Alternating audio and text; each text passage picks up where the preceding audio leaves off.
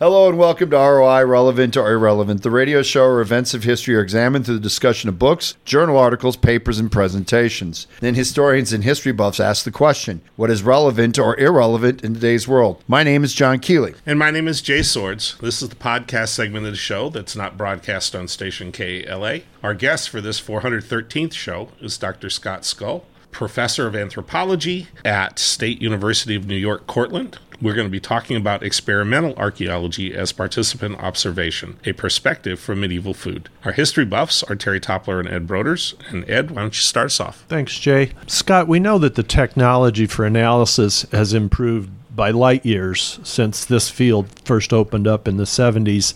But how often do you find residue that you can have analyzed? Is it every 10th dig or every third dig, or do you just find something at every dig? Well, it depends on the project. Mostly what I do is I look for work that other people have done and then just use that. So I'm not working on a site and say, I want to find out the residue in this pot. My focus is on the other end of who's done what kind of work that I can draw on to expand my research. So there was a project in Cyprus where they did residue analysis, and I took that and I used it for my end of the research. So it all depends on the questions that those archaeologists are asking, and quite frankly, what kind of funding they have to do that kind of work. But it's fairly common It's nowadays? fairly common, yeah. It's becoming more common now while we have better technology. We can learn more from smaller excavations. I mean, 50 years ago, they would excavate, 50 houses in an ancient city in one season. Now they'll excavate one or two houses in a season because we can get so much more information from that more focused excavation that we don't need to have, half the city exposed. So the work that's being done tends to be more focused and has the opportunity to do that kind of research. There's also been a lot of work that's been done with museum collections and from curation facilities that they find the material and then somebody comes back with a new question and then they do the analysis at that point. Okay. Terry. Yeah, I'd like to go back, Scott, and talk about the replications of the clay pots or the earthen pots or ceramics that you use for your class. Sure. And I'm curious, as I'm thinking about that, is there a difference in flavor depending on the type of soil one uses from that particular region that would change the flavor of what you're making, like a stew and so on? I know what you're getting at, and I don't really think so, because there might be a little bit, but there's so many other flavors that it kind of takes over. And the reason for that is when you fire the pot, you're vitrifying the clay particles. They're literally melting and fusing together. That's what makes it a ceramic. Mm-hmm. And so the material isn't going to release much from the pot that's going to get into the flavor of the food, particularly if you compare it to the flavor of the vegetable or the meat or the spice or the wine that's a more dominant element. There is really a difference between cooking in a ceramic pot on an open fire versus cooking in your stainless steel pot on an electric stove. But, that there's only a little bit of that's going to come from the ceramic vessel itself. Scott, let me kind of piggyback off of that. So flavor maybe isn't affected, but how about conductivity? Do different regions produce better or worse varieties of pots in terms of managing heat or lasting longer or those kinds of things? Absolutely. it's mostly going to be about the firing technology and how the clay body is handled, and things like the inclusion of temper or things like that.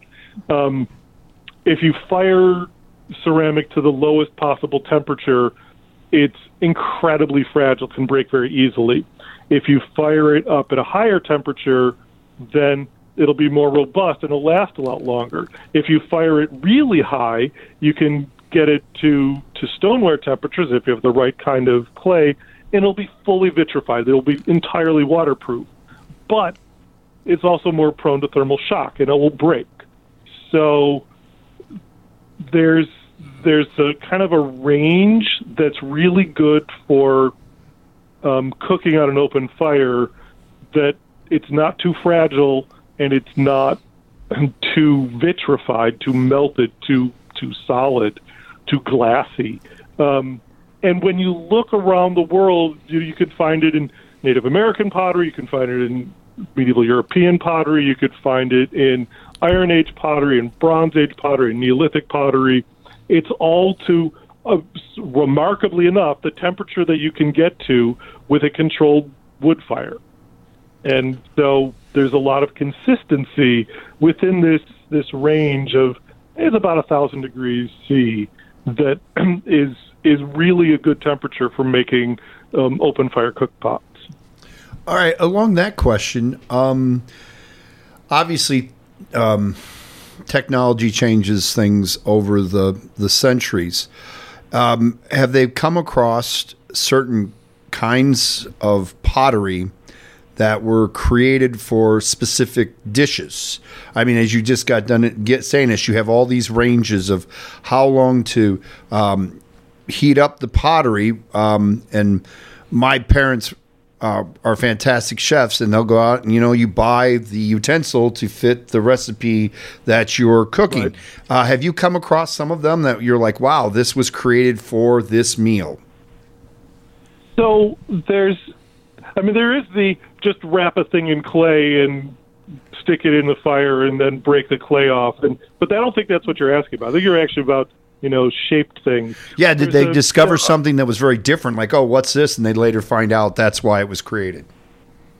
There's a really good example of a pot that, an approach to pottery that we wouldn't think about, that is part of the medieval, let's make food that looks like something else approach, where you took basically like meatball meat, but you stuff it in a little clay pot and you cook it in the clay pot. You break the clay pot after it's cooked. You dip the now cooked meat that's taken the shape of the inside of the pot in batter, and then you cook that so that it looks like the little pot that you made it in. And then you serve it like it was a little pot, but that you get to eat it.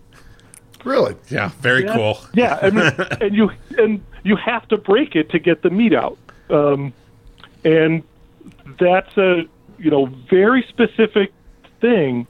I haven't found a site that says they have found that kind of vessel, but we've got it in the cookbooks, and so it's got to be out there somewhere. Okay. Scott, you mentioned in the radio portion that there were things that that are in existence in medieval recipes that we're not even sure what they are. There are also some things I'm thinking of Near Eastern medieval cooking that some of the ingredients seem to actually be carcinogenic. So can you talk a little bit about how experimental archaeology would go about trying to fill in those gaps where we have a name for something but we're not quite sure what it is? Well, I mean, a lot of that we rely on food historians. There's a recipe that has a whole list of things, and one of the ingredients is listed as coq, C-O-Q, and it's like, I don't know what that is, but apparently there's this whole documentary history of somebody looking at all of the recipes in this 14th century, late 14th century French cookbook, and they analyzed every single word. And it is a kind of mint. It's coq mint, or chicken mint, or rooster mint, which we call costmary. Okay. By drawing on other experts, we can get answers to some of those things. Some things, we just don't know. And, it's like, as you mentioned, some things are carcinogenic. If I did Roman cooking, I wouldn't be cooking with sugar of lead. Right. Right. So we just okay, we're not going to go there. So, part of it is, just common sense, don't poison your friends. And part of it is trying to make sense of the material we have. And if we can't get an answer for it, sometimes we just have to leave it out. And it means that we're not exactly as the things were in the past. But, I'm wearing blue jeans when I'm doing my cooking most of the time. And so that's going to be different too. I'm not in a 14th century building. I sleep in a, comfortable bed that is not a 14th century bed. And, all of those different things. So we're never going to be exactly like it was in the past. But, we can get closer, and that helps us with our interpretation. Okay.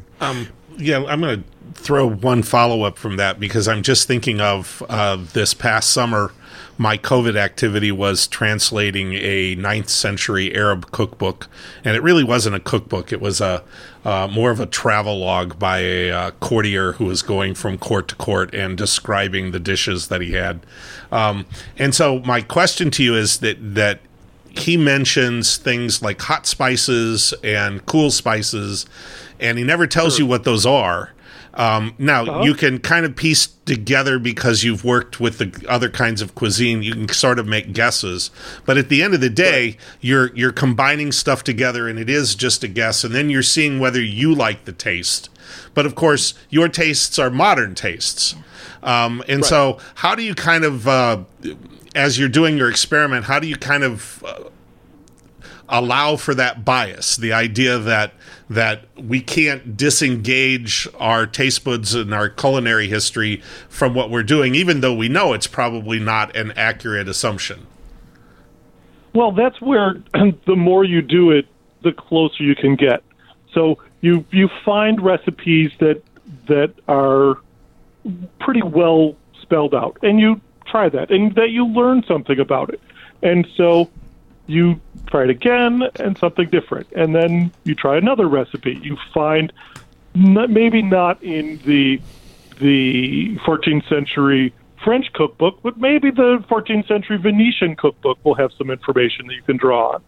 And then you compare, and this is that whole experience, that learning by experience. The more you do, the more you learn. I would guess that, the hot spices they were talking about were cinnamon and cloves and things like that. Yeah, that's what I did. Yeah. And it turned out wonderfully from my taste buds. I'm just not sure if it's anything like what it actually would have tasted like to this guy who wrote the book. Well, if you're using things that are in it, it's probably going to be closer than, a chicken sandwich from McDonald's. Sure. Absolutely. We would like to thank our guest for the 413th show, Dr. Scott Stull, professor of anthropology at the State University of New York, Cortland, who talked to us about experimental archaeology as participant observation, a perspective of medieval food. The history buffs for today's show were Terry Toppler and Ed Brodus. You can listen to ROI as it's being broadcast on Friday nights on KALA HD2, 88.5 and 106.1 FM in the Quad City region at 9:30 p.m. You can also listen to the show as it's being broadcast on TuneIn.com. put KALA HD2 in the search box and look for ROI. Many of our previously recorded shows can be heard at soundcloud.com. Just put KALA Radio in the search and click on the first icon and scroll down to find ROI shows. You can also find ROI on all your favorite streaming platforms like Spotify, Apple Podcast, and Google Podcast. ROI is recorded at station KALA, St. Ambrose University.